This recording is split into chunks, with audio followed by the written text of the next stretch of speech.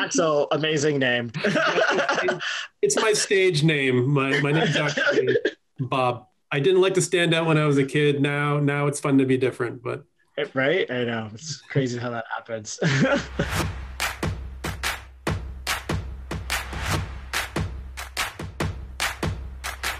Welcome to Sport Talks with Sport Profs. I'm Prof Walls. I also am joined this evening by my co-host, Prof Joe, and executive producer of Sport Talks, Chelsea Vernhout, and Axel Leomanis, who's our entertainment and e-sport expert. And I also see that we've got a number of our students here tonight. The one person who's not here to be able to join us is Coach Berlin, but we do have Chelsea taking over rapid fire. So tonight, our spotlight speaker is Asher Hill, former professional ice dancer and Canadian junior champion, competed internationally for Skate Canada, was on the national team for 6 years, former Ryerson graduate. I did not know that until just a couple of days ago when the students were telling me. This is fantastic. What program did you graduate from? I was in biology and then switched to occupational health and safety. I always joke that I only have 5/8 of a degree. So I take the graduate compliment. There you go. We said it. There you go. So 2012 World Championship team skated with Karis Ralph, and Nicole Orford is now a coach in choreography, working with children and ages at the national level competition. Co-host of That Figure Skating Show on YouTube for CBC. So I guess you know some familiar faces, as we just established that you know our dear friend Karen Sebesta. And you and your dance partner, Jessica Campbell, play second on CBC's Battle of the Blades for season 6. The list continues to go on, Asher. Congratulations. Thank you very much. Thank you. It was really fun to be on Battle of the Blades this year.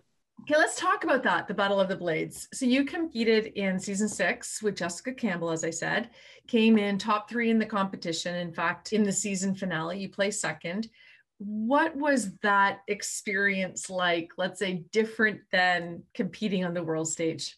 Well, first of all, very different because obviously we're filming during time of COVID. So usually Battle of the Blade is always filmed in front of a live audience. So there was no live audience this time. And so all of the woos and like laughing sounds were all like laugh tracks and cheering tracks. So that was really, really weird. But yeah, so it's really different that you're only performing pretty much in front of the 3 judges that are there on the show. Very different because you're obviously skating with someone who is not a figure skater, but is a hockey player, and the skating technique is completely different. You have to really try and adapt your skating language to their hockey language so they understand what you're talking about. And then it was a lot more fun than competing, that's for sure. So you're both former professional athletes, and how helpful was it? You talk about the difference between ice skating and hockey, but also the chemistry and basically collaborating as a partner. How important is that to be able to be together and understand each other from a collaboration standpoint and that chemistry with your partner? I think I lucked out, like incredibly so, with Jessica. She was right on my level, my weirdness level, my energy level. As soon as we met each other, like our auras just combined and collided in the moves. It was like we were good friends right from the beginning. And then, being with somebody who is also a high level athlete and made it so far in hockey, she had the same drive as I did. Like she wants to get this perfect. She needs to learn how to do a 3-turn. Like I got to figure out how to turn out my foot and like stretch my fingers. So she was like really, all of the hockey players actually were just really all about getting everything perfect because they don't want to look bad. You don't want to look bad doing something that's completely out of your comfort zone. So you're really going into every day of training, really trying to nail down the elements and the aesthetic of figure skating. So you mentioned during the season finale how you didn't want to do the show and that you were done with the sport. How emotionally was this for you to experience and be on the ice again? Yeah, I was in a really rough place mentally and with the sport as well. I was going through a lot of issues with Skate Canada and my former workplace with experiencing like racism and abusive skaters and stuff like that. And so I was not in a really good place, plus pandemic. So I really was feeling disheartened and disillusioned with the sport. But Sandra Bezic, who is a co-creator and producer of the show, emailed me and gave me a call when she was actually interested in hearing about my story. She's such a great person, very ethereal and like all about empathy. I love talking to her. And so took time to learn about where I was in my skating career and where I was mentally, and then, try to put the seeds in my head of, okay, do you want to be a choreographer on the show? Maybe. I was like, okay, yeah, maybe. I like choreography. And the next call was like, will you do the show? And I'm like, I don't know. And so just kept going there and there until I eventually said yes. And my reasoning for saying yes was, one, there's money going to a charity of your choice, so I can finally put my money where my mouth is. And then two, it was like something to do during a pandemic, as well as, I wasn't really coaching because everything was closed down, and it was a big opportunity to get my message out there. And I was going into it just like, okay, I'll suffer through it, which is not a good mindset to have going into anything. But I'm really glad I did. Working with Jessica and our coaches, Ben Augusto and Catherine Hill, they really helped me find the joy in skating again. And being with Jessica, although she understands how to skate, she is learning figure skating.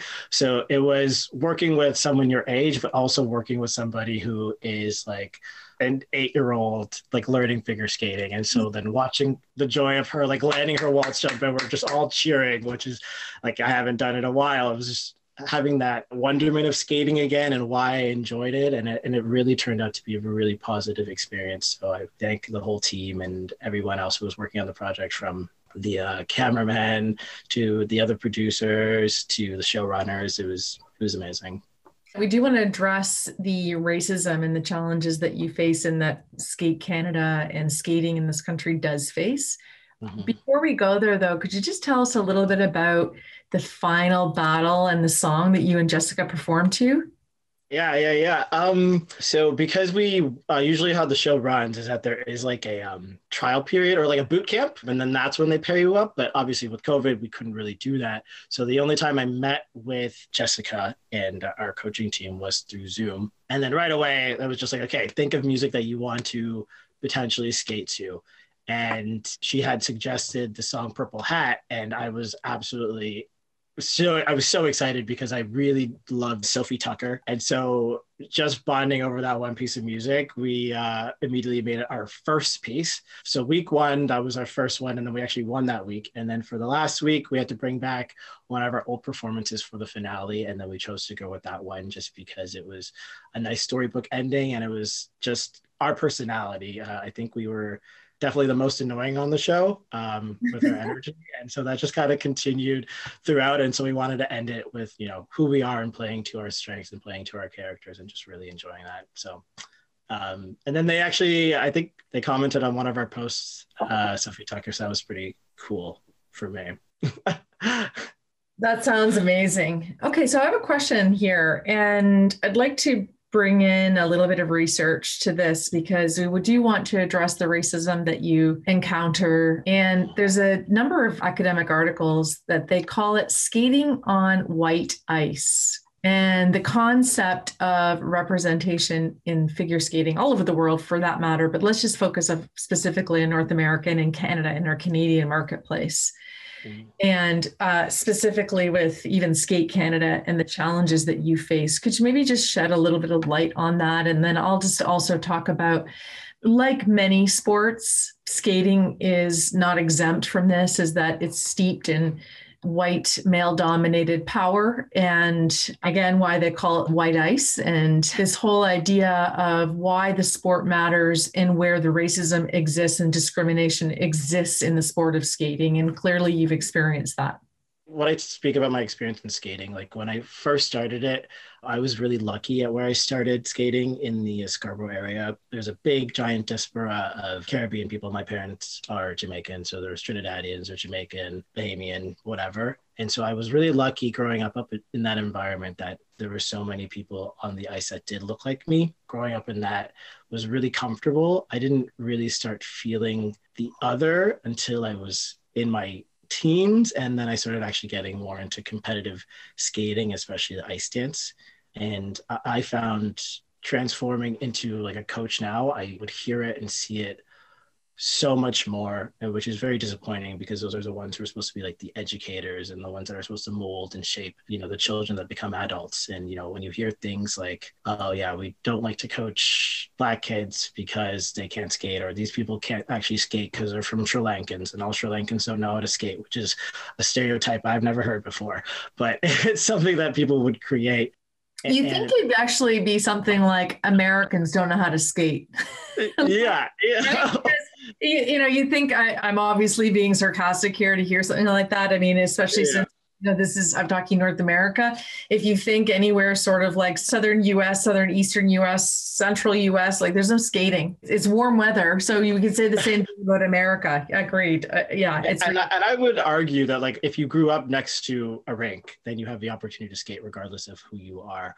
It's like, are you the fastest runner, or are you just the person who lucked out who grew up next to a track? I think it doesn't matter what your identity is. You should be able to have that ability to pursue any sport you want. And I think in a sport like figure skating or any winter sport, it's immediately deemed like supposed to be a white or Eurocentric sport, and you're not even supposed to go there. And you can like probably track that back to immigrant racism, where Black people were told not to come to Canada because they wouldn't like the cold kind of stuff.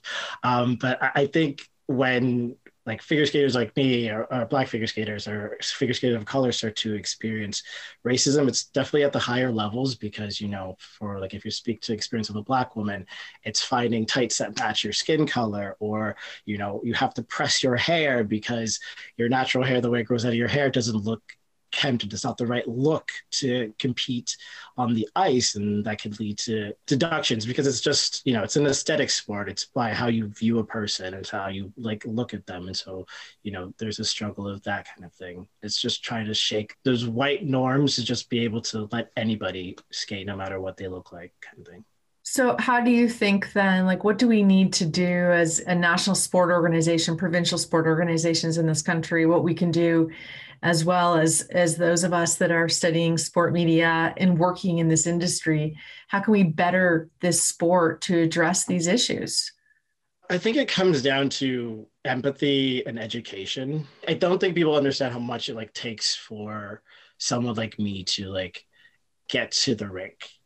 Like I could face how many microaggressions just on my way to the rink, or maybe during that day I'm watching another Black person be killed on the news, and then I have to go and train all day, and then me even bringing up that kind of information or talking about Colin Kaepernick or what have you, it makes it feel uncomfortable. Like it feels like you can't speak out in your own skin being in the sport that you're in, because often it's met with either some kind of resistance or the fact that it's like, no, that doesn't exist here. We don't have it here. I think in figure skating, because it is an artistic sport, and I think that we are more kind of accepting of identities more on the queer side, that we think we have a kind of moral license, like that stuff doesn't actually happen there. And so we're very quick to dismiss it. I mean, I can say that about Canada in general, but I think it's just being aware that within our society and the world, we're constantly steeped in racism, colonialism, and misogyny. And to think that a sport that exists in that world somehow gets to escape that is completely unrealistic. And so I think that it's knowledge and understanding and empathizing with people to understand that we can't escape that because we are in the world. And so therefore we are affected by those exact same factors that affect everything else, from medicine to government to sport. So I think it's that awareness that it actually does happen. And then to also listen to those people who bring those issues forward.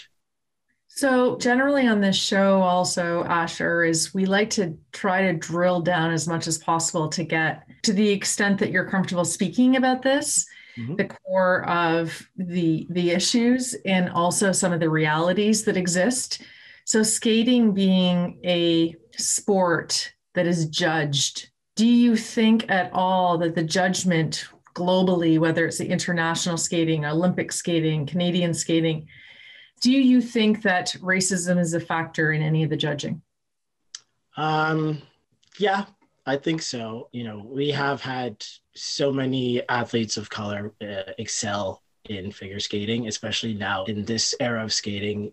We've had so many more people of East Asian descent dominating figure skating, whether it's Korea, China, Japan and all that stuff. And, back in the 80s, we had the first Black woman to medal, or first Black person to medal at a Winter Olympics with Debbie Thomas. But you would even hear issues of like what they kind of went through, or even Surya Bonali.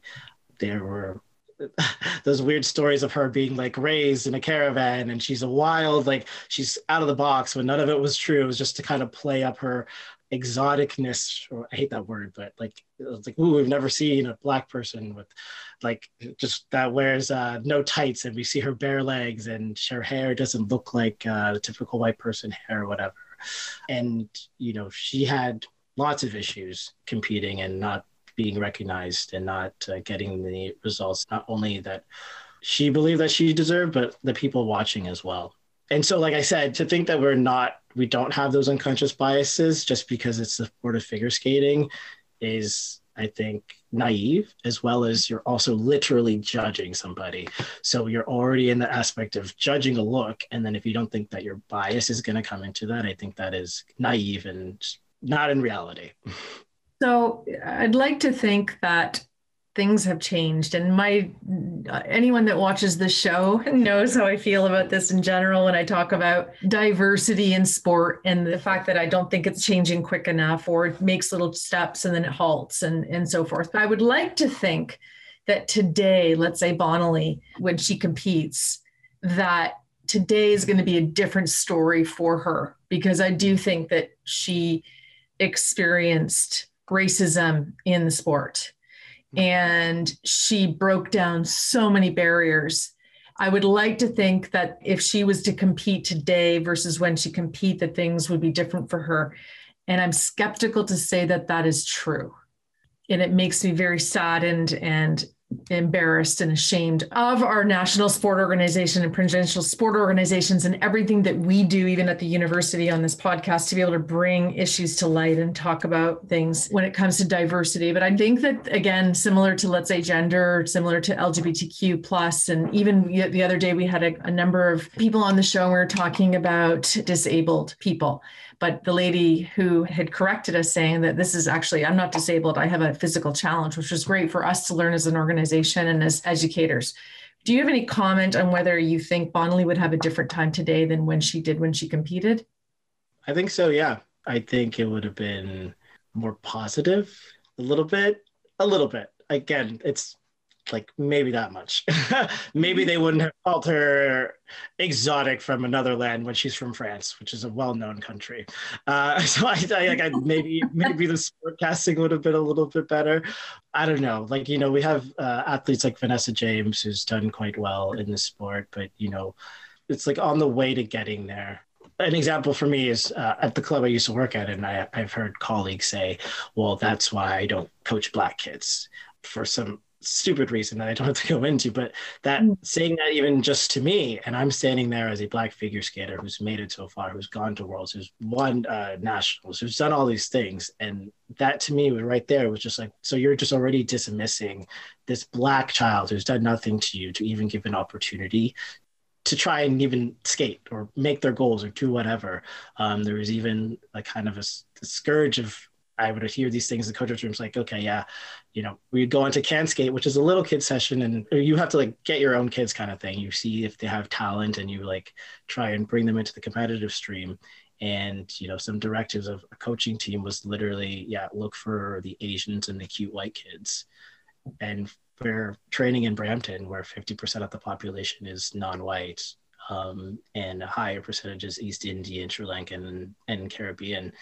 So you have all these kids who fit those descriptions, who you are immediately not even giving the opportunity to even access the sport of figure skating. Can you maybe explain? Sorry, I don't understand that statement when they said that that's why we don't coach Black kids. Why? So I had brought up a story about a Black kid that I had coached. And it was just kind of like how she's a little bit more quirky and just did like the princess stuff kind of thing, or like whatever those gender norms are. She was definitely into like, oh yeah, no, I'd like to watch like the news. She's very older for her age. She's like 8, but she'd be like, "Oh, did you hear about what happened in Syria today?" And blah blah blah blah blah blah blah. I'm like, "Oh God, like what?" And so in his mind, and in this coach's mind, he took it as just like, "Well, that's weird. It's that kid like going to be like a serial killer or aggressive," instead of just being like, "She's a smart person." And then the response was, "That's why I don't coach Black kids." So it was just like, okay, so now you're pathologizing the child, which is already the racist moniker of she's Black, so she must be dangerous. So now you're pathologizing the child to be a danger rather than her just being a curious child. This is a topic that we could talk about all evening. Can I just ask one more question on this story in particular? Could you maybe just, so when that person said this to you, what is your reaction? Well, my reaction was immediately just like, you can't just assume a kid is going to be a serial killer because there's a depth to them, or they're just older than their years and they're just have a little bit of more than what you want them to be. And then as well as you're speaking to me, a Black man who was once a Black child, who was also in figure skating, and you're telling me you wouldn't lend your expertise to help this kid skate, or any other Black kid really, because they're dangerous to you and that's why you don't coach them. When really the person that's dangerous is this coach. Yeah. Very scary.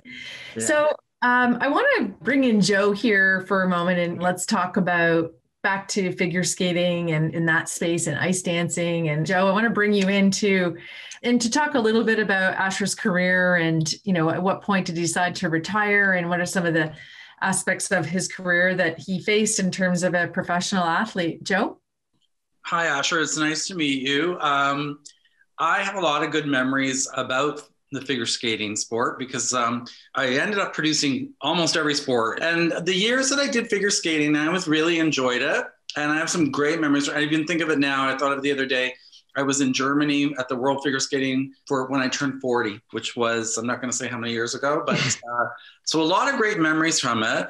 And I really enjoyed the sport. I was at least working on it. I wanted to know from you, what is it that you love about skating? Like what brought you to the sport? What kept you in the sport?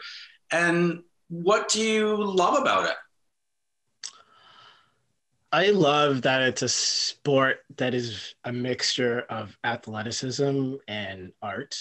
Since I was a kid, I was definitely been more of a feeler of the music. I would give it my all. Like maybe I'd like fall at every single jump, but like, God damn it, like you knew what music I was skating to and you knew what character I was playing. I was very predisposed on creating a story, and I still like to see skating when it creates a story and makes you feel and, you know, hitting every kind of beat of music. So I think I like that we're superhuman. We're fighting against forces of physics by skating on knives on our feet on frozen water and then throwing ourselves in the air, or trusting a girl to let's lift her over our heads and all that stuff. And it's that mixture of, I think athleticism and storytelling and being able to, you know, create art and beauty on the ice. What is your greatest memory in your competition career? I have a few. So my first favorite memory was me and Karis's like first sectionals championship, which is like your little competition before you go to like challenge and nationals. And we used to do the ordinals, and like this is juvenile, so it was like 2.5, 2.6, blah blah blah, and then all of a sudden a judge pulled out like a 1.3, and we're just like, what? And then that was like our defining moment of just like, we never want to get that level, like that mark again. And so that was what motivated us through to really, you know, be better skaters, because it was a shock to get that. But then I think there's two of them in this genre, is whenever the audience boos our scores. So at Skate Canada in Windsor, and I think in 2013 or something like that, our scores came up after our short program. And we had skated really well, and then we came like last in the event or whatever. And so when our marks came up, the audience booed. And then actually at our first Worlds in Nice, France, when our marks came up after the free dance, the audience boos, which is very empowering, because, you know, when we're figure skaters, we have to like sit here and be like, thank you for the crap marks. Thank you very much. So wonderful. I loved it. And our secret outfits. But so when you get like the reaction of the crowd that you don't agree and they give it to you too, it's nice and empowering. And then the last one was when Victor Kratz at 2010 Nationals, after our original dance, he said that how much she like loved her skating, and that it was just like the embodiment of ice dance, and like how I really enjoyed, like I look like I really enjoyed and created dance on the ice. And so hearing that from Victor Kratz, like my body like left. So those are my 3 favorite moments in figure skating. That's great. So when then becomes the moments that you start to think about retiring from sport? Because I always wanted to do a documentary with athletes about knowing when to get out. I think it's one of the hardest things for athletes is knowing when to retire. You see many of them after they don't have that long a career and they get a gold medal early on. And after that gold medal, they leave, they retire. And then we see many come back and their kind of prestige starts to fall off a bit. There's this sweet spot for athletes of when to get out. So what were the moments that started to make you go, maybe I'm going to start to think about retiring, what led to it? I think where a lot of athletes, get stuck as well is that you have such a finite definition of success in skating or any kind of sport, especially if it's just an Olympic sport. So you're like, I got to make it to the ultimate goal. That's the Olympics. I have to make it to the Olympics, even though so few of us make it to the Olympics. So I think it's like redefining success and it's redefining yourself in a way. Yeah, sorry, yourself, and like what your idea of success in the sport is. Like, is it that I've made it to nationals, that I've gone to Worlds? Like, how much more can I get? And so, when I retired, I had just come back after a year off. I came back with Nicole Orford, and we actually only skated together for 7 months, but it was a really good partnership. I think we both, again, kind of disillusioned with the sport in the sense that we weren't enjoying it anymore because, it starts to feel like a job. And so when we both came together, the partnership was so good and it was so easy. And, we won our first international we won, and then we came 5th at nationals, only skating together for like just over 7 months. And I think it was that sense of, okay, I'm happy with what I did and I'm happy with this feeling that I had. And I'm content. I'm content and I can leave now. As well as there was another factor we're also skating in Canada, which is one of the best countries in the world for ice dance. And so we have Tessa and Scott, we have Caitlin Weaver, Andrew Poget, and then Paul and Piper. And so to crack through that top 3, like phenoms at ice dance, it was like, okay, like I'm going to have to wait my turn, because that's also happens with skating. It's like, one has to go and then you can move up. One has to go and then you can move up. And so it's just like, how long do I want to keep doing that? And then if it's an unrealistic amount of time I'm willing to invest, it was like, okay, time to step away and move on. And then can you tell me, tell us about then how that skating show came about, and what was that experience like? What has that been like to kind of be on the other side of things? Mm-hmm. I don't know how it happened. To be honest, I think people think my ridiculousness is funny or that my stupidity is funny. My mom calls it annoying, but PJ Kwong, you must know PJ. Oh yeah. Mm-hmm.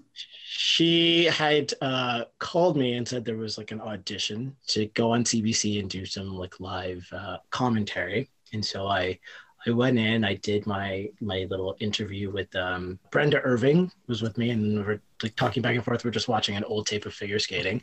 And then I thought I did terrible. I was sweating everywhere. I was stuttering. But then they called me back and said, yeah, we're going to have you come in to do the Grand Prix final. And so then I did the Grand Prix final with PJ as the A chair and then me as the B, and just like doing the live commentary, and that went really well. And then I was supposed to leave, but then Dylan was supposed to do pairs, and they just kept us all 3 there to do the commentary. And then they liked our banter together, and me and Dylan Moskovich have known each other for a really long time, for decades, literally.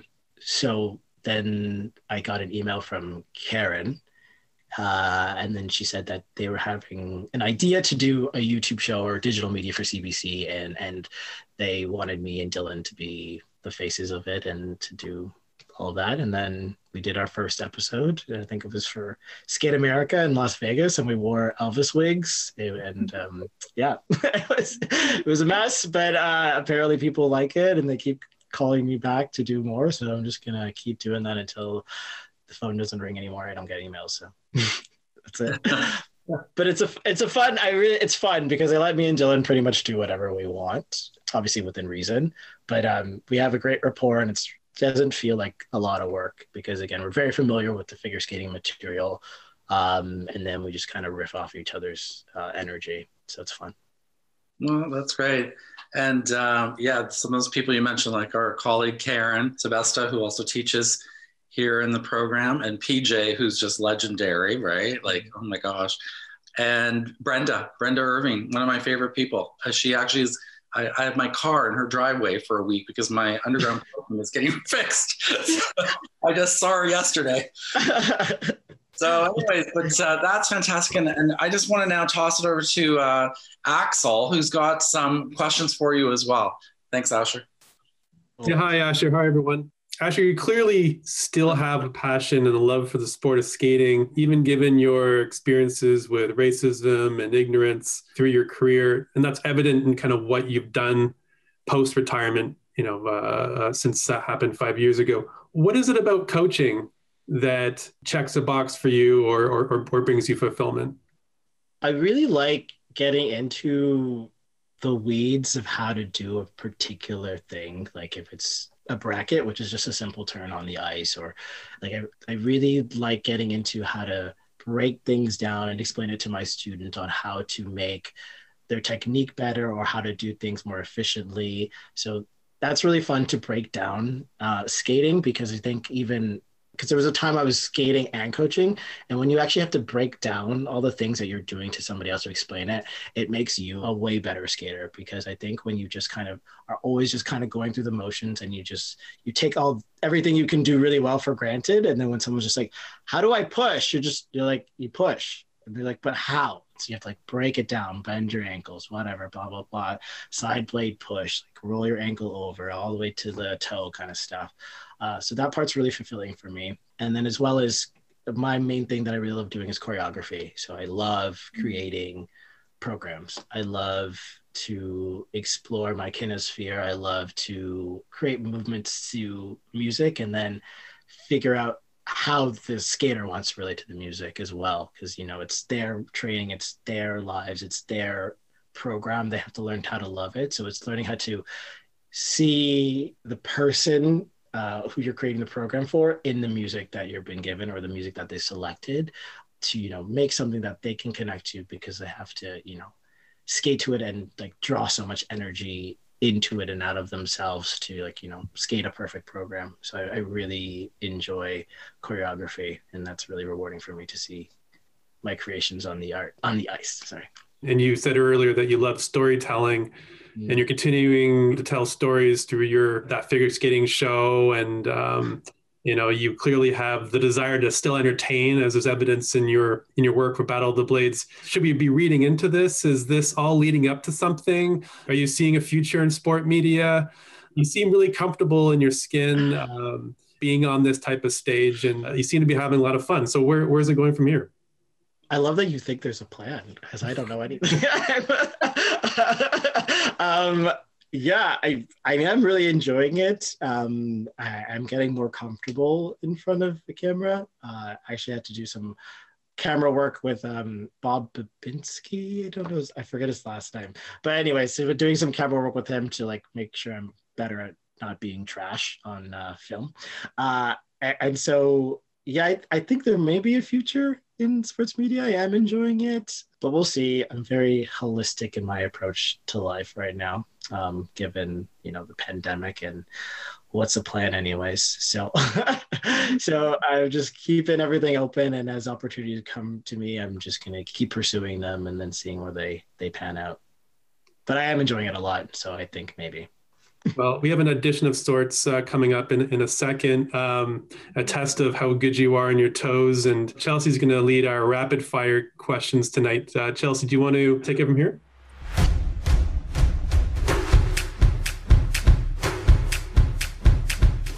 Well, it's nice to meet you, Asher, finally in face-to-face. I guess not person, but face-to-face versus just behind the emails.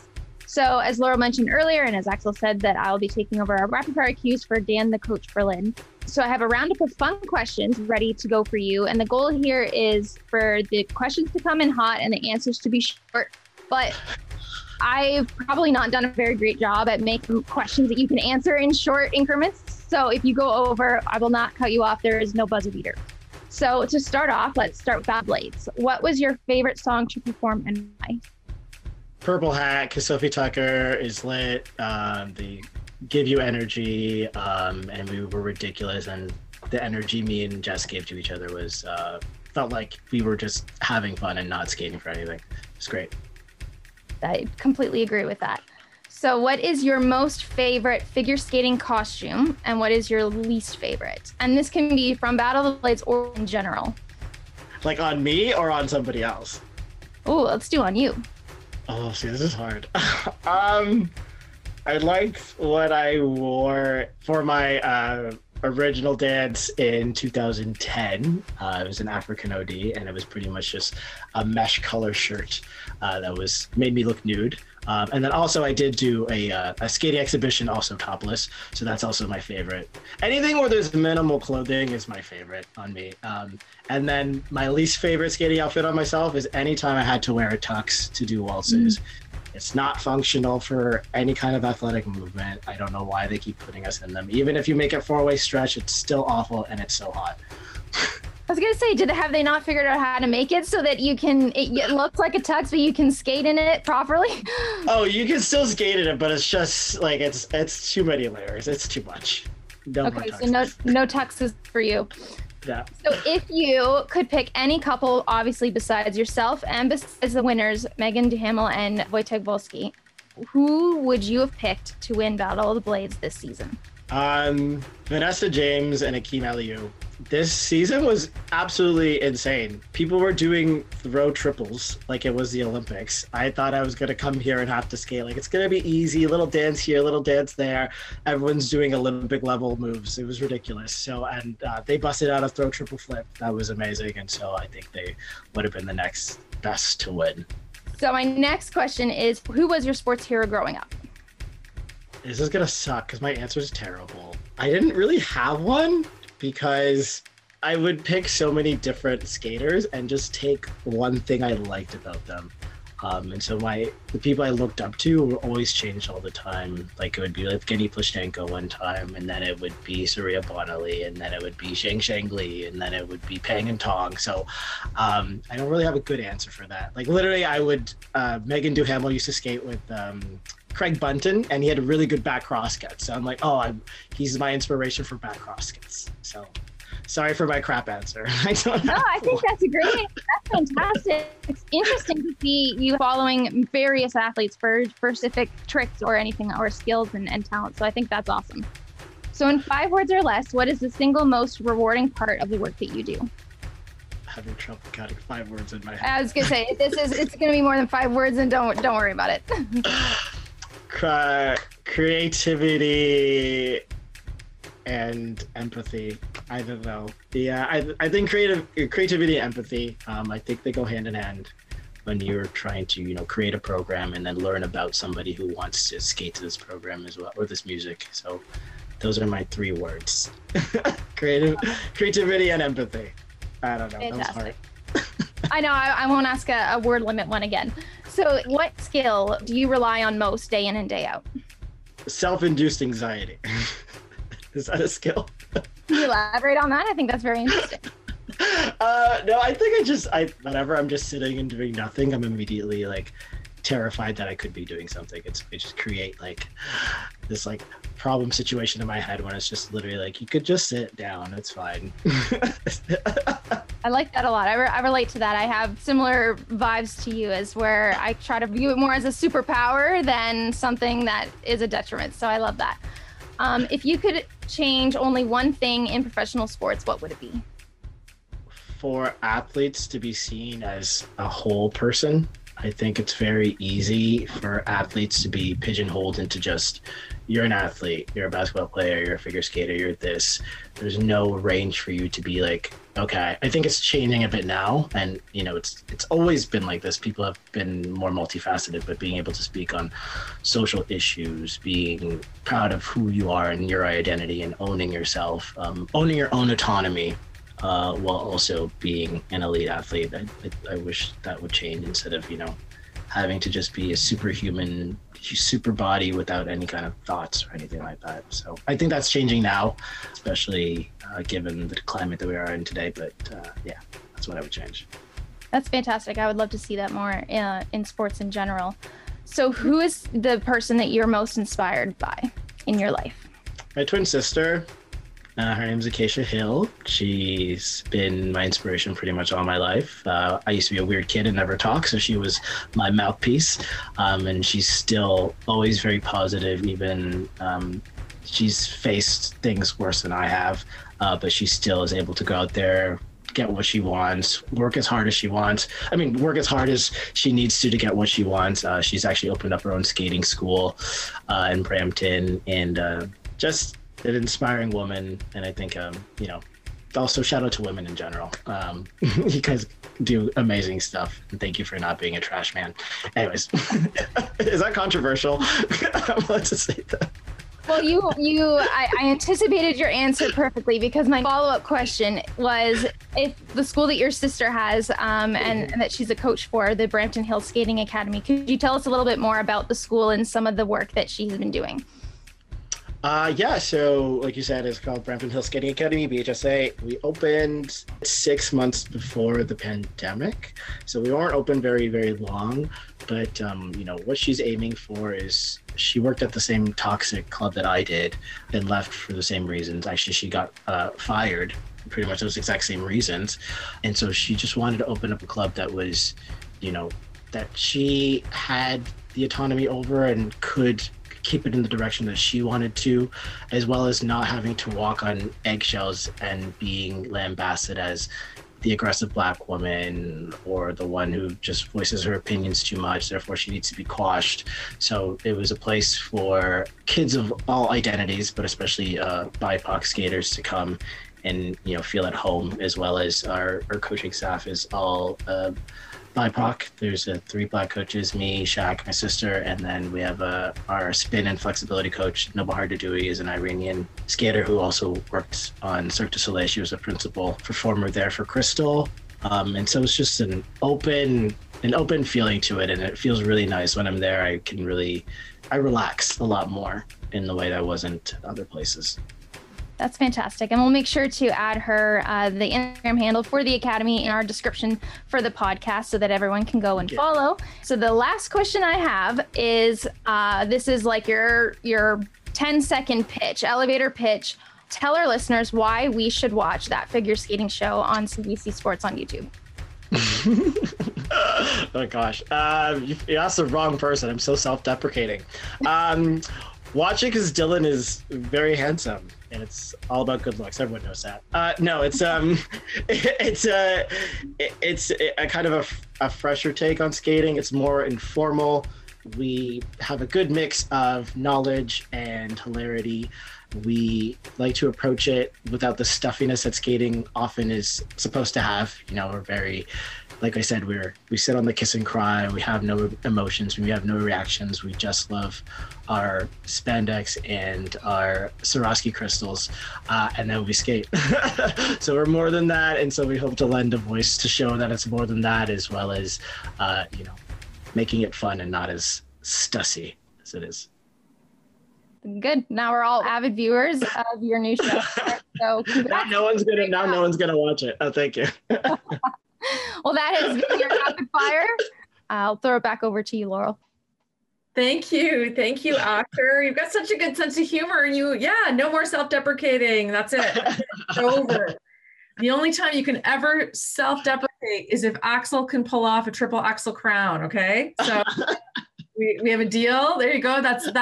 The other thing is, Dan's on here, so that would be the Dan dad joke of the night. Anyway, I'm glad this is recorded. We'll have to share that with him. But this has been such a pleasure to listen to you. And I do think Axel's onto something there that, you know, and again, obviously the producers at CBC and the various people that you work with see something so incredibly talented about you besides your skating skills. And we're really excited for your future. It's been wonderful chatting with you tonight on a number of topics. We thank you so much for being on Sport Talks with Sport Profs. I know that I speak on behalf of Prof. Joe, our executive producer, Chelsea Vern, and Axel Lilmanis, and of course, Coach Berlin. He's not here, and it's the students, that this was just phenomenal to speak with you, listen to you, and you've got such an amazing energy about you. It's contagious, and we look forward to seeing you more and seeing how your career goes in the sport media sphere. So thank you and have a good evening. Thank you guys so much for having me. Thank you for letting me ramble. And yeah, you're too kind, but thank you so much. You're amazing. Thank you so much. Have a good evening. Good night, Asher. Good night.